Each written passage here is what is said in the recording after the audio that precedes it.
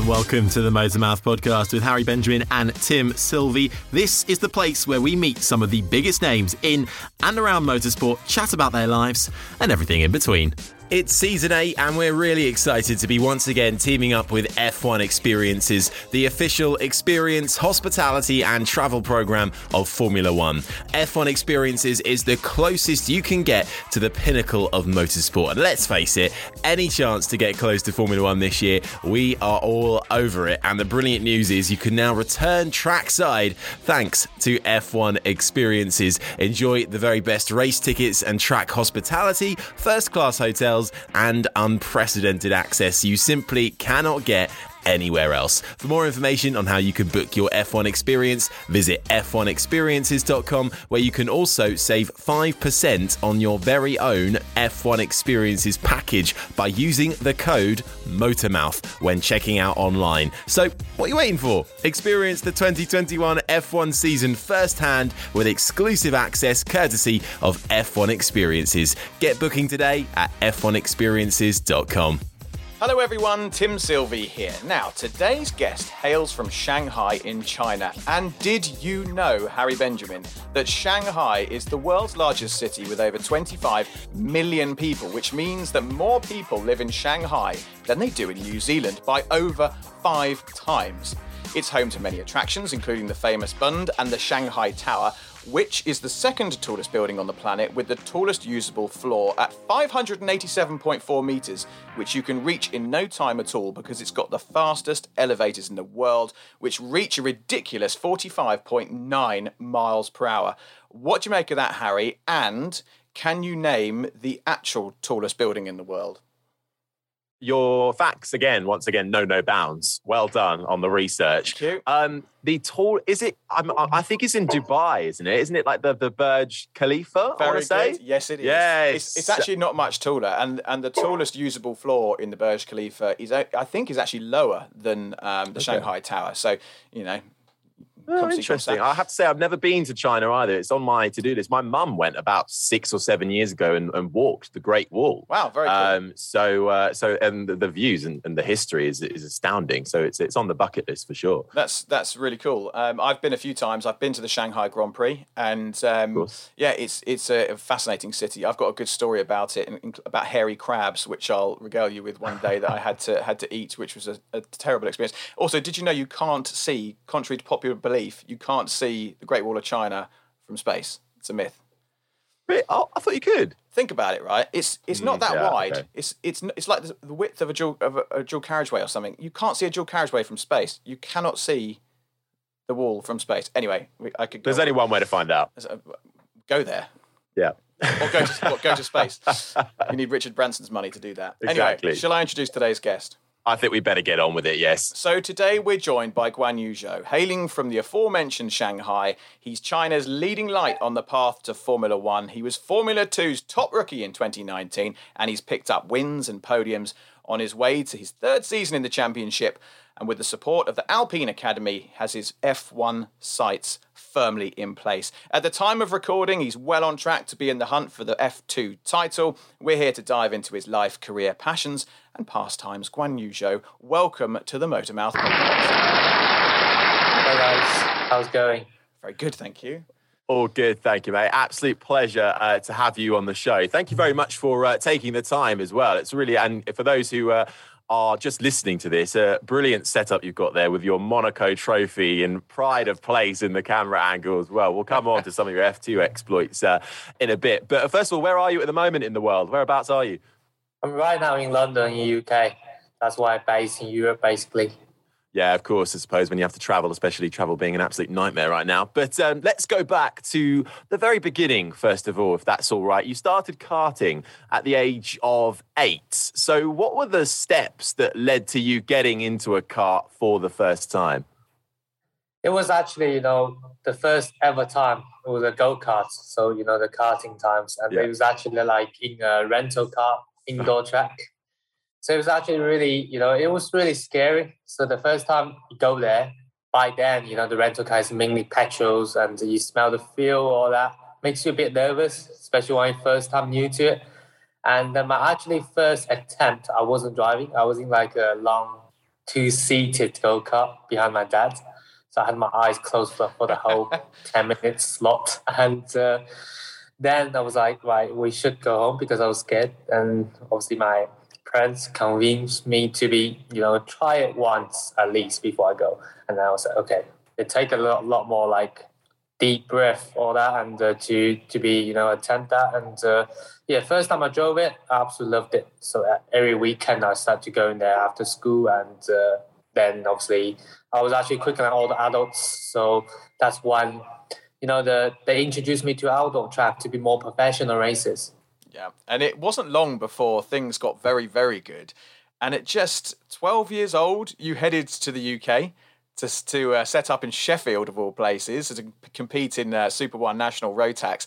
That's a huge, huge move for a young chap from Shanghai to do, culturally especially. How was that experience? It must have been a massive shock to the system. Yeah, definitely. I mean, firstly, to be moving outside your country that young is not easy. And secondly, not just moving outside country, you have, the atmosphere of living and also of motorsports is completely different. And I have to really, adapt quite a lot and, passing the language as well, because that's one of the toughest part. I was in the younger guy, and then it's the competition here in Europe or in UK is so much higher than back in Shanghai in China, and it wasn't easy. So I have to really sacrifice a lot of my normal lifestyle. So just mainly doing testing and study all the time. So and then thankfully after obviously 1.5 years, I have to say, of practicing, improving, I was, become a championship contender and won all these titles. It's so easy to forget, isn't it? That if, just when you're just watching you guys race it out, it's so easy to forget that it's not just about what you're doing on track. That's not just where your energy goes. There's so much hard work and sacrifice that goes on in the background, not to mention just culturally, but also just adapting to a whole new lifestyle. It's so easy to forget that, isn't it? But you were adapting, and 2015, you moved up to Italian F4 with Prema, who are well known for being a very top team in the junior feeder series across the ladders, and you ended up best rookie and vice champion. So you must be thinking at this point, okay, I've got something here, I can take this quite far. Was Formula One always in your sights? Yeah, definitely. It was always in my sight. Like, when I was probably about 10 years old, like 11 years old, before moving up to UK, that was the main target of the long term in the future to become the first Formula One driver. And then, but it's so far away when you're in karting stage. And, there's in past examples of people doing really, really well in karting and coming to Formula, struggling a bit. And we see quite a lot happening, so you never know. But obviously the first year of Formula 4, I have definitely shown, I have the skills or potential to be, reaching this dream maybe. And that's why, everything became a little bit more realistic. And I started believing more to be reaching that dream. And then also, obviously, by then, 2015 was my first year with the Formula One team's junior program as well. So, all this stuff adding up together gave me a bit more, motivation, a bit more, thinking of my future can be maybe one day became true. Yeah, and obviously you're with Alpine now, but back then, 5 or so years ago, or 7 years ago now, you were originally spotted by Ferrari as part of their driver academy. That must have been quite a nice phone call to receive, with the most successful and famous manufacturer in Formula One calling up going, yeah, you're not bad, fancy joining our program. How did that feel? That felt absolutely amazing. Firstly, it probably was more like an email than a phone call. And they asked me basically, tell me to, they saw my results. Obviously, the year before I won both titles of the karting, and so they want me to go to Fiorano, where they're based, to do like a testing program. So that's including exercises in the gym, simulator work, a little bit of like overall behavior to see how you're doing, and it was actually all good. And then obviously they decided to have me in their junior program, so I was absolutely honored to be joined that, because you learn much more by following the F1 team than figure out everything yourself. So. And as you say, that must give you just so much more motivation to keep going up through the junior ranks, which you did. You went through European Formula 3 for a couple of years as well, and climbing up the ladder. I'm going to fast forward ever so slightly to now when you joined, of course, what was then the Renault F1 team in a development driver role as well, a little bit further. So I think that must have been at the end of 2018 into 19. So that has now morphed into what we all know today as the Alpine Academy. Can you explain to us a little bit about how that first started, your connection with Renault, and then what exactly it means in to be a part of the academy, what you get up to, what that allows you to do, and what your role entails on a sort of day-to-day basis or across a race weekend? Yeah, sure. So firstly, the reason moving obviously from Ferrari to Renault, it wasn't an easy decision. It was like pretty, going through all these long meetings, thinking ahead of the futures, and then the main target is that's obviously reaching Formula One. But Renault that can provide me much more opportunities in Formula One role, and that's the reason I moved into them. And obviously we saw already, first year with them, they let me to do the demonstration run in the 1000 Grand Prix in Shanghai, China, and also on the Saturday, demo of doing donuts inside the city of Shanghai for the first ever official time. That must have been mental. Yeah, I think that was by the time still one of my most nervous moments at the date. And it was incredible. But, all this stuff have, showing all these opportunities they had.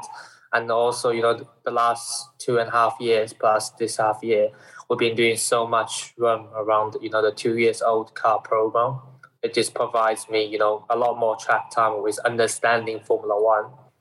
And, it's a completely different world to what I'm used to in Formula 2 with all different, scenarios like driving styles, the car behavior. So you do need time to be doing practice before you are ready for a seat. And all this stuff, I think, is the main reason for it. And in the other hand, joining Renault is first year I was already like a test driver for them. So basically, they give me like Formula One rookie testing days with the current car. So it's always nice to feel the difference between the two cars. And obviously back in the factory, a lot more simulator work as well behind the scenes to help the team develop their race cars. Now, we're going to come on to your Formula One activities in a bit more detail shortly. I want to first touch on Formula 2. And in 2019, with you and I, Virtuoso Racing, you picked up the brilliantly named Antoine Hubert Award. And I know he was a friend of yours, so our thoughts remain with him and his family. But you picked up that award named after Antoine for the highest placed rookie. That must have been a pleasing moment, not least to receive an award with his name attached to it, but also just for you personally and professionally, making your way up the ladder to receive such a thing. Yeah, definitely. I mean, 2019 was a difficult year, second half year, just not in terms of the overall results, because I think I had a pretty satisfied, results at the end. But in terms of, how we lost a good friend of, a lot of people in the paddock. And it's like the first ever time for me as, a young driver to experience all this stuff. So it wasn't easy, but it gave me, when I realized that with probably a round to go, because by then I was already secure. I was a top rookie, and they said we have this award coming. So I was really impressed, and that's one of like my most favorite like trophies of all time, just because you have his name in it. And then of course first year jumping to Formula 2, I think my days in Formula 3 didn't exactly went well as I wanted. So we had a few issues, even though the last year we was nearly in the title fight and see some stuff going wrong. So Formula 2 really showed, we are capable to, fighting against 3-4 years experienced drivers. So that was a good thing. And then obviously I knew it's even another step closer to Formula One. So yeah. A quick interruption to the show to remind you to check out our sponsor, F1 Experiences. F1 Experiences offer a wide range of packages that come direct from Formula One, giving you a unique experience of the pinnacle of motorsport. Official ticket packages come with the very best race tickets, first-class hotels and transfers, and unprecedented access, including track tours, pit lane walks, VIP hospitality, and loads more. It really is the closest you can get to Formula One, and thanks to F1 Experiences, you can return to the track this year, and Motormouth listeners can save 5% on your next F1 Experiences package by using the code MOTORMOUTH when booking online at f1experiences.com. And talking of Formula One, the F1 blocks keep falling into place because in 2020 you were made official test driver for Alpine, making you the first Chinese driver to occupy an F1 role within a manufacturer. I'm curious to know, are you aware of the impact you may be having on Chinese motorsport during this period? And how important is it for you personally to bring China further into the motorsport spotlight and really put it on the map internationally, outside of hosting its own races, obviously, but to have someone that the country can get behind? Do you feel that sort of sense of responsibility? Yeah, I mean, I feel like, a lot of people in China believing in me, and there's a lot of hopes from back home, that's for sure.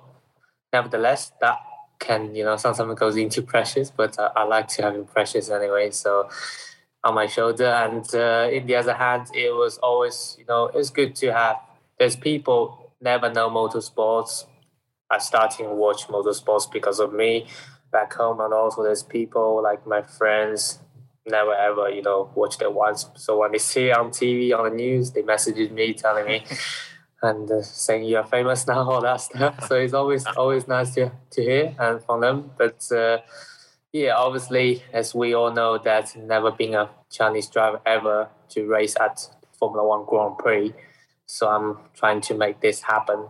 And looking like, this year and next year is going to be the 2 years, the most important for me, in order to, break that record. So hopefully I can make everything come true. And of course, I'm working, 10 times harder than I ever wanted to be, reaching that. So yeah, hopefully this can come true. And for sure that will bring, even more people from the whole country to be interested in motorsports. I think there are certainly going to be a lot of people behind you willing that to happen. And we all know, it's not easy. You need so many things to go right for you to find yourself into a seat. But one of those things to go right is to take part in a free practice session in Formula One, which, of course, you were given the opportunity to do just a few weeks ago. And that marked you actually as the second Chinese driver to do that since Ma Qinghua, I believe, way back when in the Caterham F1 days. So you took part in that, of course, for Alpine in Austria. Talk us through those emotions there and what it was like to do that first lap on a live track on a Grand Prix weekend. And I believe you only finished, was it about 0.4 off Esteban Ocon, who is now, of course, an F1 race winner? Yeah, I mean, going back to, a few weeks ago, that was a special moment, special weekend for me to remember. I think... firstly, not just because of, we don't have any Chinese driver attend this before, but the other hand is that it's always, a dream coming true to be raced at the same circuit, same session. It's, the idols or the drivers you're looking up to. I mean, I'm sure you guys saw a picture of me like 2005 holding the Fernando's flag in Shanghai. And to be actually sitting in his car, not just driving alongside him. I've done that last year in Abu Dhabi, driving alongside him. But it's something unreal feeling. And that first outing was, the feeling was really hard to explain. It's just like, you don't feel everything is real because you're doing an outing. So I was a little bit delayed of the starting time. So people was on flying laps, so I have to get out of the way. Just saw, Hamilton, Max driving past you. It's something just incredible feeling because obviously these two people are the people I never raced ever before, who like people like George, Lando, I actually raced against them in the past younger time. So it's something incredible. And of course, like you said, finished P14 with the medium tires, so I never went soft tires. So it's the soft tire was actually even closer with Esteban. So it's a good, something good for me, also for the team, knowing I'm capable of, doing that stuff. And it's never easy in short of period of only 1 hour to adapting all this stuff. It's great stuff. It really is. And it's fascinating hearing you talk about it. And you obviously have such passion for it and you're saying all the right things. One thing I'm keen to understand is we talk to a lot of ex-Formula One drivers who are now maybe 40, 50, 60 years old. And one of the things we sometimes ask them is, did you realise at the time what you were doing? And most of them say no. Like, I was young, just going through the motions, just doing my thing. It wasn't until 20 years later I look back at the history books and go, oh my God, I was actually part of history. I was racing in Formula One. Do you ever stop and just be in the moment and consider what it is that you're doing? Or are you just sort of going through the motions, getting on with day to day and just, seeing what happens? I think a bit of both, to be honest. Like in the younger time, I was just going for the passion because I don't know what's, in my future, what's coming up. It's so far away from reaching Formula One. And right now, these 3 years, the moment I step into Formula 2, the people who is really, looking after you, looking up to you is massively, there's even young drivers back home in China, is motivated by me and they want having some tips from me and in order to, help them for their racing career. So, I'm only 22 years old. I'm not like somebody like, 40, 50 years old, have that much experience, but it's always nice having the young generation always looking up after you. And then, every time at the moment, I will just focus on, track times, but what I did well, having the first ever pole position in history in Formula 2, first ever victories, first ever second position, all that stuff. It just, people obviously bring it up when you're in the podium, and then you realize, like, this is actually happening and you're writing a history. It's actually quite impressive. So I'm actually living the dream, loving exactly what I do right now. Obviously, the dream is still, it's close, but still very hard step to be reaching it. But right now, I'm actually just passionate for this sport and trying to, give all my best to this sport, and hopefully, everything can come real. It really shows, and you've not been lacking any trophies or any kind of silverware this year. Not to mention, of course, the Monaco win as well. That must be on your highlights list for this season so far. And it's been a good season for you if we bring it up to speed a little bit in Formula 2 this year. Unfortunately, at Silverstone, you came in leading the championship. Now you're just a couple of points behind in second, but it was a good recovery as well. I had the pleasure of commentating on you for the first time in Formula 2 doing the TV stuff. But it was a tough few races. And that actually brings me on to sort of a second part of the question as well, if you're able to answer both. How are you looking at this new look Formula 2 as well, with the new format and also these long gaps between races as well? Going into the second half of the season, we've got races, Monza, Sochi, Jeddah, Abu Dhabi still left to go. How are you finding it all? And going forward, how are you going to look at it? Yeah, so firstly, this trophy right here is actually a Monaco one, like you mentioned, right? Because it's a special one. You have all this. See, you have a sticker here. Oh, nice. Oh, nice. So it's like that, seeing all the Monaco trophies. And secondly, I think that's one of my favorite moments. But still, I think winning Silverstone and Bahrain is something special, just because the Bahrain race, feature race, it's always bigger points. It's the main race. So the feature race of Bahrain, it wasn't easy. I was way far down, starting on hard, starting on pole. I don't think that ever happened too much in history. And so we made it work, actually. And then Silverstone is just, it's a great place to take a victory. It's a home of Formula One motorsports. And it's a love place with first time, all the fans are here on track. And like you said, this season, F2, we show definitely one of the title contender. And obviously, Silverstone was a little bit compromised, but I'm actually quite happy with the way I bounced back after a pretty disaster Saturday. to be winning the main race, recover some points. And looking at the new format, I'm not a huge fan of it, to be honest.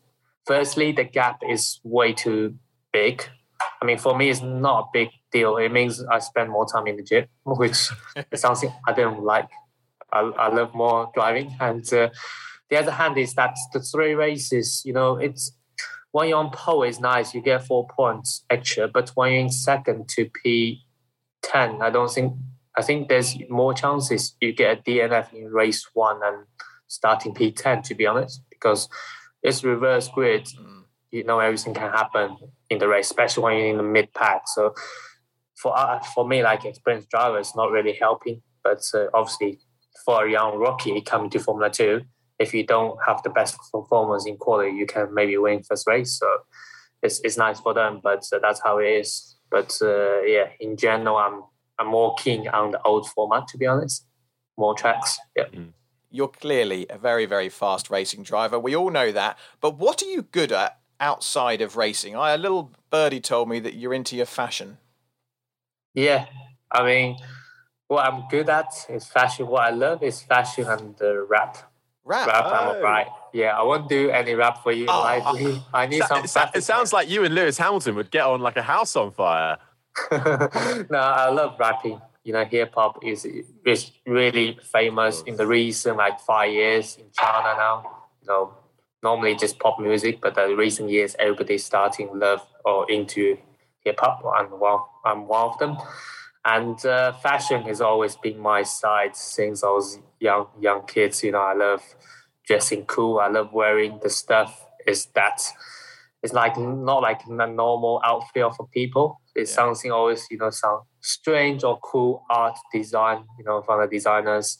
It's something I always love. And hopefully maybe in future I can have something, my own brand. Amazing. Love that's so cool. Yeah, that's great. Maybe you can make some oversized clothing, because I don't know if you've met Harry so far during the season in a paddock, but honestly, if you've ever met someone taller, I'll be amazed. He doesn't look tall on this video, but you must be pushing 10 foot by now. The guy's, he's ridiculous. He's so tall. So can you please, when you create your fashion label, can you make sure you do some XXXX? If you could do a big and tall range, that would be XXXL. I'm not that big, bloody hell. Anyway, we'll move swiftly on there, shall we? Let's put that on its head, though. So we found out what you like outside of racing. What are you terrible at? Just useless? Well, firstly, jumping from a high distance. I can't do heights. Hold honestly. on. Okay. So it's the height part, not the jumping part. Oh, both. So like a bungee jump. Absolutely bungee jump is not such as a skill. You don't really need to do a backflip. You just have to put your foot down and jump. But not just bungee jumps. Bungee jumps, skydive. Even I'm struggling to jump from 3 meters. Might be all right. From 5, no. That's quite high. No, that's quite high. Like if you're jumping into water from a cliff or something, 5 meters that's pretty high. I'd struggle with that. 3 meters, I think I'd be okay. Yeah, I said it's all right, but I never tried it. So. Or even diving, into a swimming pool. You see on the Olympics how high some of these boards are they dive from. I don't think I'd want to do that either. We actually just had Christian Clean on the show, and he was exactly the same. He can't do heights either. So you're in decent company there. We heard though that you're also quite bad at cycling. Is that true? Well, I don't want to bring that up, but if you do, it's fine. I mean, everybody knows. Not just in my academy, everybody knows. I think in Formula 2 paddock, all my competitors, all of these drivers, because I'll keep saying because Renault want me to do a lot of cycling. I was like, man, I'm really rubbish at it. I just can't sit in a saddle for I don't know 6-7 hours. I get so bored, and just be something. I'm all right at, for example, if you tell me to do running or something short, hard but intensive, it's fine. But it's all this endurance to keep going, because obviously, firstly, if I'm struggling off, racing at long 2 hours, I'll be doing that. But all this part is fine. So I'm just really hated to doing that. I'm with you. Fair enough. It's boring. Fair enough. It is boring. Listen, you're based in the UK at the moment. You come from China. We in the UK love our Chinese takeaways, our Chinese food. Out of 10, what would you give the English Chinese food? I think if the Cantonese, so like, the dim sum or this part, is I think 7 or 8. Oh, It's quite well there. But where I'm come from Shanghai area, and in China, like in UK, most of the food is that kind of stuff. Yeah. But in China, we have so much dishes. I think all the Italian food, English, I don't know, Australian food, all this adding together might be, how much dishes we have in China. So I always try to find something a little bit different, more like back home. Yeah. And, I love hot pot, but I don't think many of you ever tried, but that's one of the most famous dish in China. No. You're boiling a hot, like, soup water with all the raw meat, vegetables. Yeah, something like that. It's the raw stuff that freaks me out, because I alluded to it right at the top of the show. The this crab I had to eat, which is quite a delicacy in Shanghai. Last time I was there years ago for a Grand Prix, I got taken to a restaurant where they had hairy crab, and it's this soft shell crab which is covered in hair. And I don't eat fish or anything from under the water. I don't understand why anybody would put any of that stuff in their mouth. The whole thing is disgusting to me. And I had to basically eat this hairy crab like a burger, and mine was pregnant. Oh, it makes me gag thinking about it. Oh. And it was just the most revolting thing I've ever had. Sorry, no offense to Chinese food, but it was, I just couldn't do it. It was horrific. And there's a lot of that kind of perceived hardcore food that we in the UK are just completely useless at. Yeah, I mean, believe me, I don't like to try all this. I'm not a big fan of seafood too. But I don't know, something you will realize in China, most of the fish will have bones inside. Yeah.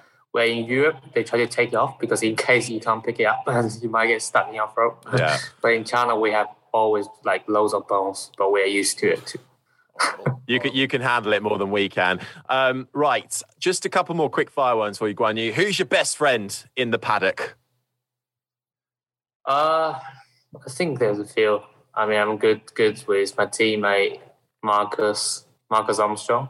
Yeah, I think know him for a long time, and Jayan, Dan, all these people. I think there's quite a lot. If you asked me last year, it would be Callum Ilott, but yeah, if you ask me this year, it's quite equally. Nice. A very fair answer, not political at all. Very diplomatic. Now, this next question, before we come on to our final three, is an important one, and sometimes we ask it, sometimes we don't. It depends on the individual. But I feel like in this instance, having heard you speak and had the conversation that we've had, I feel comfortable asking you this question.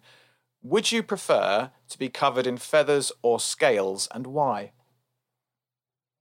Feathers or scales? Yeah.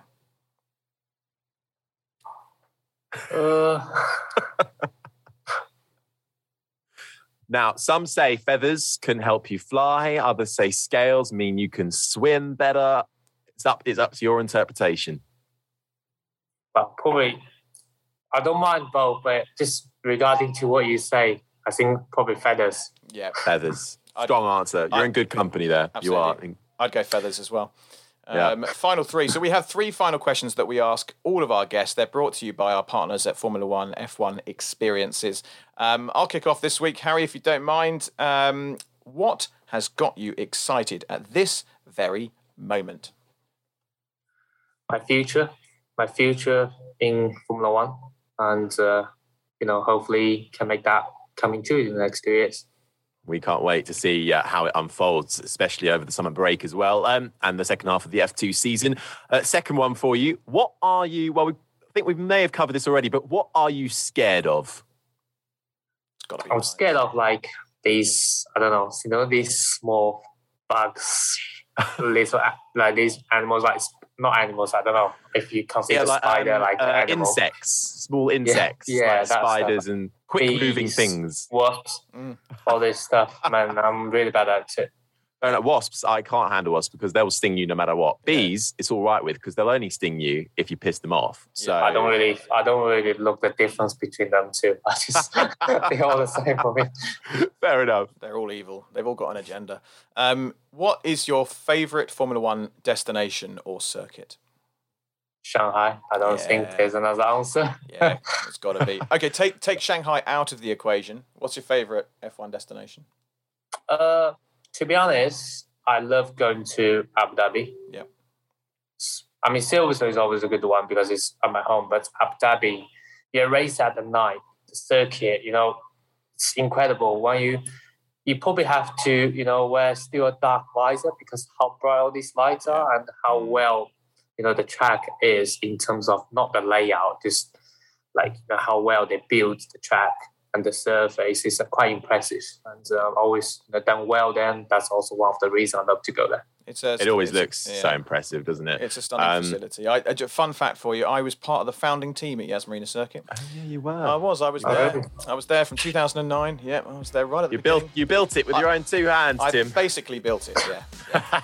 You're welcome. Well, look, Guanyu Zhou, we've taken up enough of your time. Thank you so much for joining us on the Motormouth podcast. It's been great to get to know you a little bit more about your racing career and outside of it as well. We wish you the best of luck with the second half of the Formula 2 season.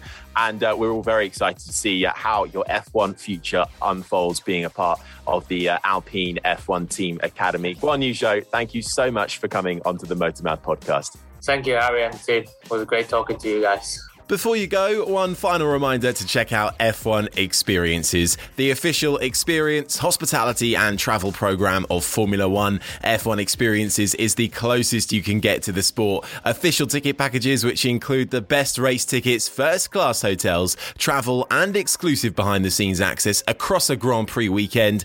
F1 Experiences offer packages like no other. So, to book your F1 Experiences package, head online to f1experiences.com. And if you enter code Motormouth, you'll get 5% off too. Thank you so much for listening to the Motormouth podcast. Do make sure you give us a follow on our socials, Twitter @Motormouth_, Instagram @Motormouth_official, and Facebook. Just search Motormouth. You can also download the Motormouth app where you can get exclusive video content from MMTV, create your own social profile to interact with other fans, and check up on all the latest happenings with whatever motorsport takes your fancy. We're also proud to be supporting the Brain Tumour charity too. So make sure you check the links in the podcast description to find out how you can help cure brain tumours quicker. Don't forget to like, subscribe and review. And until next time, you've been listening to the Motormouth podcast.